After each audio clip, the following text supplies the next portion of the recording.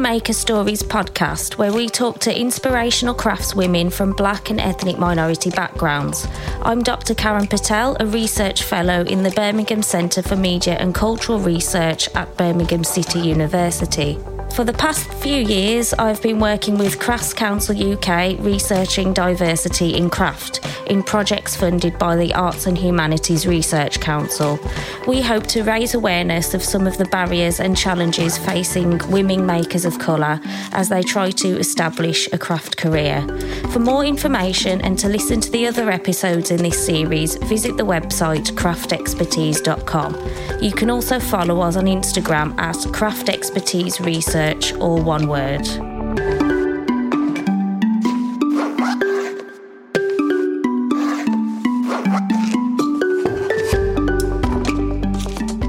Welcome to the fourth episode of the series, and I'm delighted to be joined by Pratima Kramer. Thanks for joining us, Pratima. Thank you for inviting me, Karen. So first, could you tell us about yourself and your area of craft practice? I grew up in India, so I was bombarded with lots of colours and textures and all the things that you take for granted. I studied microbiology, so when I came to this country, I started work as a scientist, but art has never left me. And being in this country, I suddenly started to feel really homesick, all the colours and textures, and art has always been my passion. So I started going to a lot of open classes while I was working, evening classes, starting with drawing and paintings. And finally, about 4 years ago, I arrived at a class working with clay. And then I sort of suddenly felt I have arrived. I really felt connected to clay, working with my hands and doing the things that I love.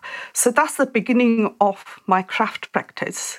So you primarily work with clay?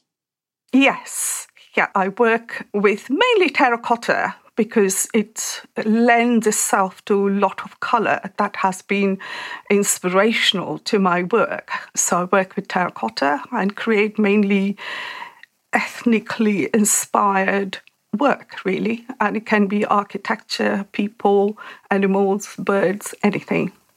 You recently appeared on a BBC show called Home is Where the Art Is. You appeared on episode 8 of series 2, which is on iPlayer at the moment, if anyone's interested in watching that. For those who haven't watched it, could you tell me what the show is about and what did you do on there? So the show is about just bringing it out in the public to say it isn't always that difficult to commission art for your liking, for your memories that you want to cherish for life.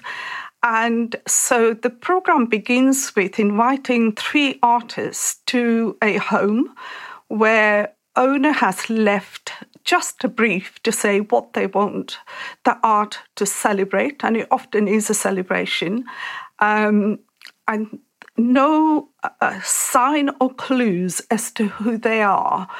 There would be clues to show what their interests are and what they like and what they don't like. They will often say that on the brief as well. 3 artists will go around without knowing who they're making this art for. Once we have had a look at it, we go away, do a brainstorming about the idea, and then we present our ideas to the owner. And it's the first time we will meet the owner or the people who would like to commission it. And we put forward our idea, and then 2 will get selected, and 1 will obviously eliminate it, and 2 selected one will then create an artwork or what they said they would do, and they will either choose just one, but often has been the case that they end up choosing both because they can't walk away with just one. So that sounds really interesting. How was your experience on there? How did you find it? I found it very, very interesting. I found it really great fun to do in the terms of I learned about how the filming gets done, and filming, the timescale was massive.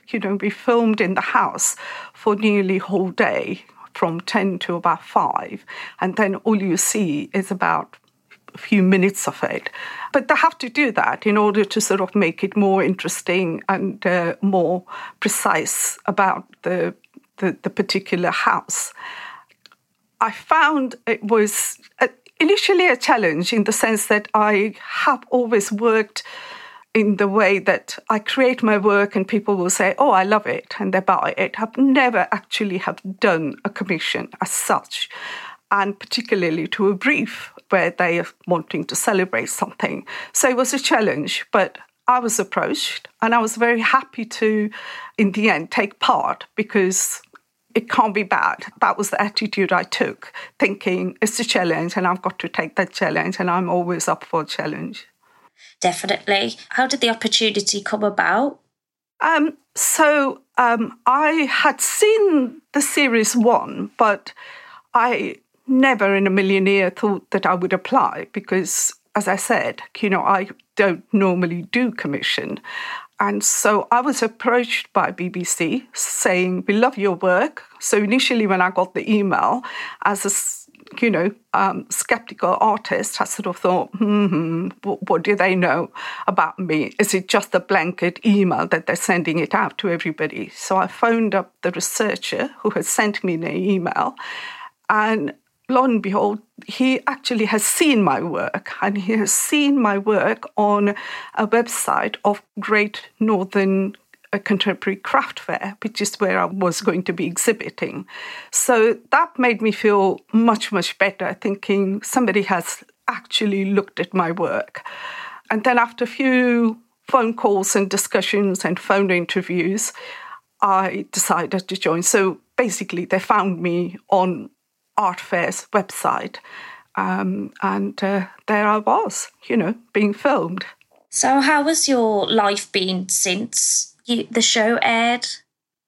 It has been absolutely amazing, overwhelming to the extent that I could not believe that many people would have seen this program, because A, it was in the middle of the afternoon, B, we were just coming out of the lockdown, so I thought lots of people who've been stuck in the house would not be in the house, but my phone, my email never stopped ringing halfway through the program, and I myself have still not seen the whole program because I've been posting out my work, and the whole experience of working with cameramen and everything was just, I would say, I would do it again. So that should say it all. I connected with so many people, and somebody in California recently posted on my Facebook saying, I saw you on Home is Where the Art Is. And I'm not sure how she would have seen it, but regardless, she has seen me and she would like to buy my work. So it's been really, really positive experience. That's great, the positive impact that it's had on your career. Yes, definitely. How have you managed all of the additional interest and the extra work you've got out of it? I keep going back to my emails thinking, now, who have I got to answer or who have I got to create the work for? So more or less, I'm working through everybody's requests. So I had a lot of posting to do, which I have just about finished. And one of the thing about me is that I don't want to rush my work, regardless of the need or the demand.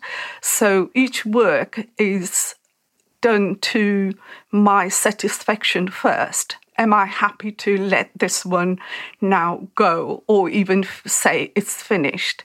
So I have been busy, and I have just started working again or with clay. I have been working in the terms of posting the work out and connecting with people. And some people have said, could you do this, this, and this? And I have sort of gone back with some provisional sketch to show what I think it would look like. And it's been really positive. And I have, regardless of the demand, I'm going to keep my integrity of making the most beautiful work that I can create. So that's where I am, really. stepping back a bit, when did you realise that you wanted to make a career out of art and craft, this thing that you love, and how did you start to go about it? It wasn't that I wanted to make career. Career has come as a secondary to my need, my urge to create. So ever since I started staying at home to look after my son and my daughter, I kept going back to university to learn different things at different time. Anything that would interest me, I have signed up for it. A couple of times I did try to do a degree in art, but didn't succeed. And I still have a wish to do something, but it may now be masters in art rather than BA. So I started going to college, learning on open courses, which could be 6 to 8 weeks, and I will pick things up as it interested me and then finish that. But when I arrived in ceramic department, I started working and creating, but I knew the glaze, the shining glaze wasn't my thing. So I was doing things that pleased me. And after 6 months of doing the class, we had a little exhibition at University of Hertfordshire. And there were very few people who came to see, but more or less quite a lot of them said, have I got a gallery? And I said, really? You think this could go in a gallery? Anyway, so the career in ceramic or craft has come as a pure accident. I had not seen it coming, and more I showed, more people liked. And now I am working full-time and have got quite a lot of followers who would want to own my work, and some collectors as well. That's great. So you were recognised, your expertise was recognised? Yes, by people, very much so. People have just fallen in love. It isn't the art that they buy because, there is a curtain that goes with it or anything of that sort. Often people just can't walk away from my work, and they have to, some, and not all of them are wealthy. Some will just walk away with a very small memento, but they want to own it. They want to look at it, and they want to enjoy looking at it. So that's where I am with my work at the moment. You've also been involved with Crafts Council UK. Have you been involved in one of their programmes?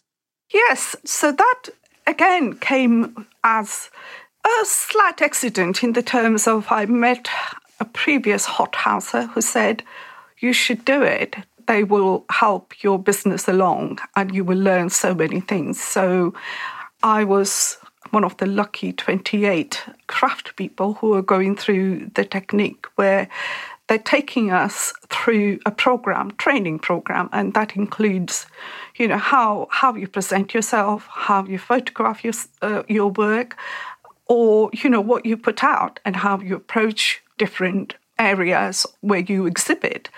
And everybody has different needs. So it has been the most wonderful thing that I say I have done, because I've met with so many like-minded people, and we are all learning on this journey. The only drawback has been is that we meant to have met several times at a different location, but due to the isolation and lockdown, we have remained in our homes and in front of screen, which was not we were looking forward to, but there we go. We made the best of the situation that we were in. Yeah, it's a situation that we've all had to adapt to, haven't we? Yes, absolutely. And we all kept saying, wish we could have been together. And the program is almost coming to an end. But we have all bonded, and we will hopefully keep in touch for a long time to come. And there is a mentoring session as well, which is due to begin in September, which would help enormously as well, where somebody from inside the industry is taking us under their wing and saying, this is how you do it. Or, I could say, I have this problem. How do I go about it? And hopefully they will have some answers. Yeah, so you're still managing to get the most out of it and get that help that you need. Yes, I think we have all adapted really, really well. And a huge thank you to Craft Council in the way that, they have very, very quickly organised all these things. And it wasn't the case of dropping us all, but said, no, we'll do our best to carry you through this programme. And so we managed to sort of go through it okay. I would have liked to have done in person, but that's the way it is. For my research, which this podcast series is based on, I'm also working with Crafts Council UK, and we're looking at racism and inequalities in craft. Yeah. So I was wondering if you had any specific experiences in craft that have affected you as a woman of colour in the sector? I would say yes, but there are no evidence in the terms of, I have tried to show in a wider places to wider audience, and it is the audience that, after all, we all trying to reach. And I can say that it hasn't been easy, and yet I have had so many people liking my work. So being woman is one of the things that it comes as a negative, because we all have so many other responsibilities that you can't always concentrate. But I was fortunate enough that when I started, my children have grown up and my husband is very, very supportive. But there has been some drawbacks in the terms of I would like to show at certain fairs and I can't get in. I know I sort of feel I have no I can't say why, because my work is unique. I'm not competing with anybody. So I don't know. I don't know the reason, but I feel that it's there. I feel the vibe in the terms of why was I not accepted? So, yeah, there we are. So you never get any feedback or reasons why? No, you never get any feedback. You can't always say that was the reason because, and I know I'm a very, very new to ceramic world. My work has not been seen by many, but that it can't be seen by many if I don't get chance to show. So it's a sort of, two sides of the same coin, really. So I have been doing things on my own way in the terms of having social media, having website, and showing at as many places as I can possibly do. And that's all I can do. I can't change the world, but I can certainly adapt my practice to bring it forward. Yeah, so raising your own visibility online has been really important. That is true. And I have two websites, and one seems to be going, catching much wider audience. So I've recently had inquiries and successful selling to California, and there is inquiry and commission from somebody in Australia. So that's the way I think, eventually it will spread. Well, word of mouth, really. People are saying, oh, look, this is what I've got. And hopefully it will go a long way than just being able to get into certain fairs. Yeah, and hopefully you will gain more recognition by doing that. And it seemed to have led to you appearing on TV as well. Oh, yeah, that has been a massive positive. I went in feeling a bit shy. I really felt it's my work that I want to put in front of the public, not my face. But often people connect with face, and it has been the most positive thing that I've done. And also, being on a hothouse, I've learned so much that I would know how I would conduct myself next time. And it all goes into the sort of knowledge bank, and I'm just looking forward to the next year and the year after in the terms of reaching out to many people and collectors and being able to spread, I think mainly the joy and the happiness, really. Yeah. You seem quite comfortable with putting yourself out there online, putting your face out there online.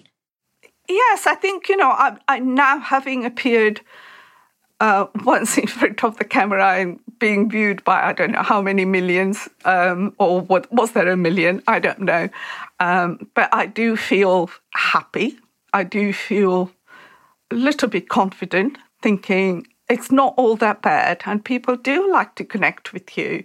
I have the most amazing time when I'm in front of people, and that's why I do fairs, because you connect with people. It's not always about selling, it's about connecting with people and talking to them. And I have had so many people, talking to me and not always buying then, but then they will say, oh, I saw you over there and I think I'm thinking of a present and can I have it? And I never expect anybody to buy anything. I always feel very, very humble when they say, I will have this. And it's the most, most privileged situation, really. And I had never expected this much. And when I started ceramics, I had no idea that I would be exhibiting and I would be selling my work. It was all purely for my benefit, being able to create and being able to see things in my own home. And now I've got work far and wide all over the place. That's great. What advice would you have for women of colour in craft who might have doubts about putting themselves on social media or putting themselves out there online? What advice would you have for them? I would say, there are people who will connect with you, and you don't want the mass in numbers, but the people who connect with you is what you need. And there are people who will embrace your work, your face, your culture, and just have a go. You just never know who's looking at your work. And it doesn't have to be sort of, anywhere prestigious. If you give a joy to somebody living somewhere in a corner of UK or anywhere, it's good enough for me. So I would say have a go. There shouldn't be any barriers, and just keep trying. Now that you've had your big break on TV, your work is in demand, what are your future ambitions now? I have always seen myself, or at least I have dreamt of exhibiting at a very, very high quality, sort of internationally exhibitions. So my next step for next year is to apply for Ceramic Art London. So I would like to apply for that. I don't know whether I have any chance, but hopefully, there may be somebody who will say, give this person a chance, it's a good quality work, and hopefully I will get in. So that would be my next step, to apply for CAL. And then I would aim to show at Collect.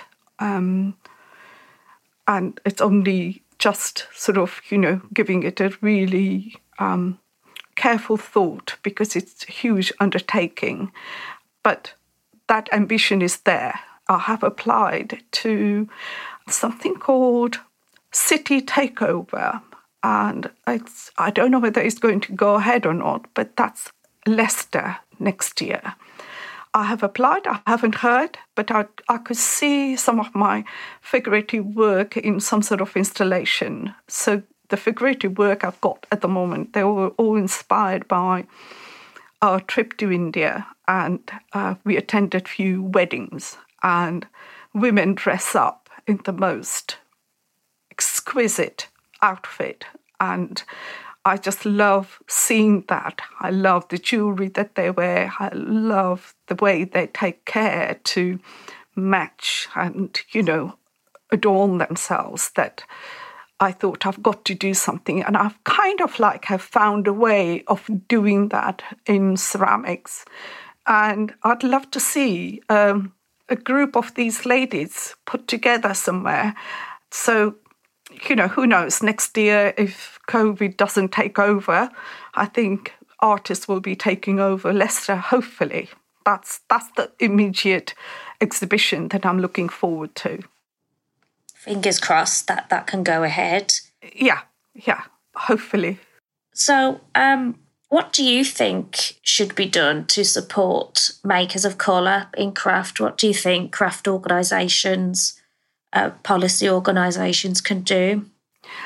I think there should be some recognition of people who do come from ethnic background. So often we have, I feel, slightly underprivileged in the terms of the situation, and it could be social situations where we haven't been able to devote enough time because of the responsibility or whatnot.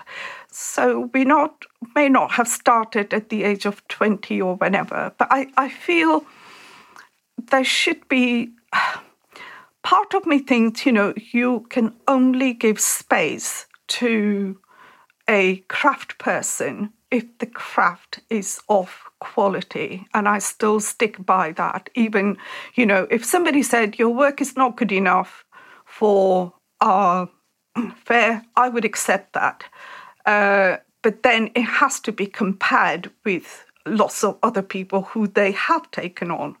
And there should be some allocation for people of different colours. Often I go to fairs and I don't see a single brown face, and I think it's a shame because we do have a lot to offer. We do have, quite a lot of us have a different cultural background. We have spent our impressional years somewhere else other than, in England. We have a lot to offer, and the world will be that much richer if we incorporate lots of different diverse groups. There are glimpses of seeing some diverse, art and craft, but still there's a lot to be done, I would say.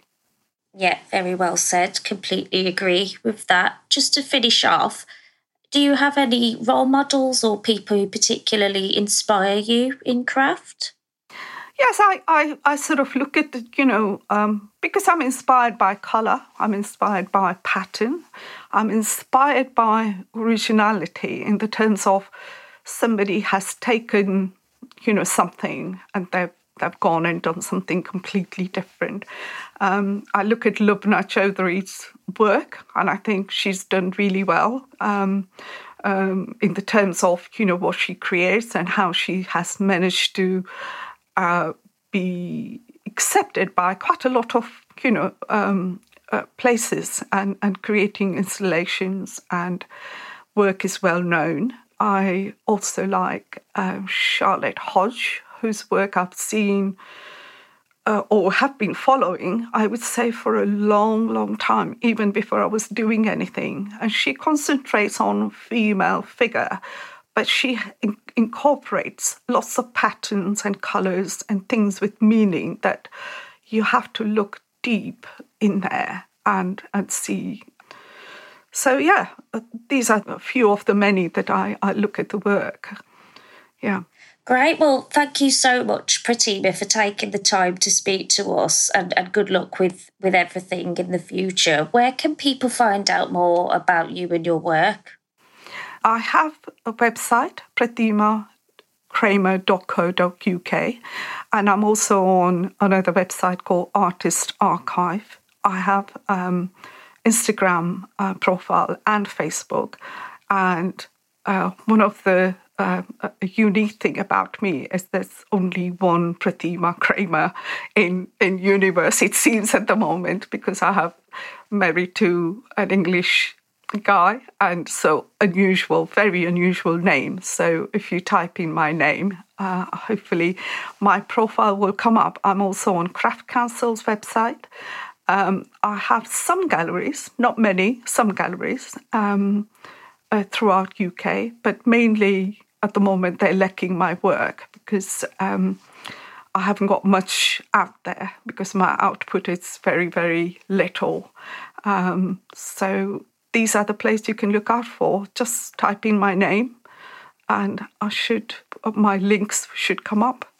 I'll add them to the podcast description as well. Thank you. Thank you very much, Pratima. Thank you, Karen. Thank you for inviting me and enjoyed talking to you. You too, thanks.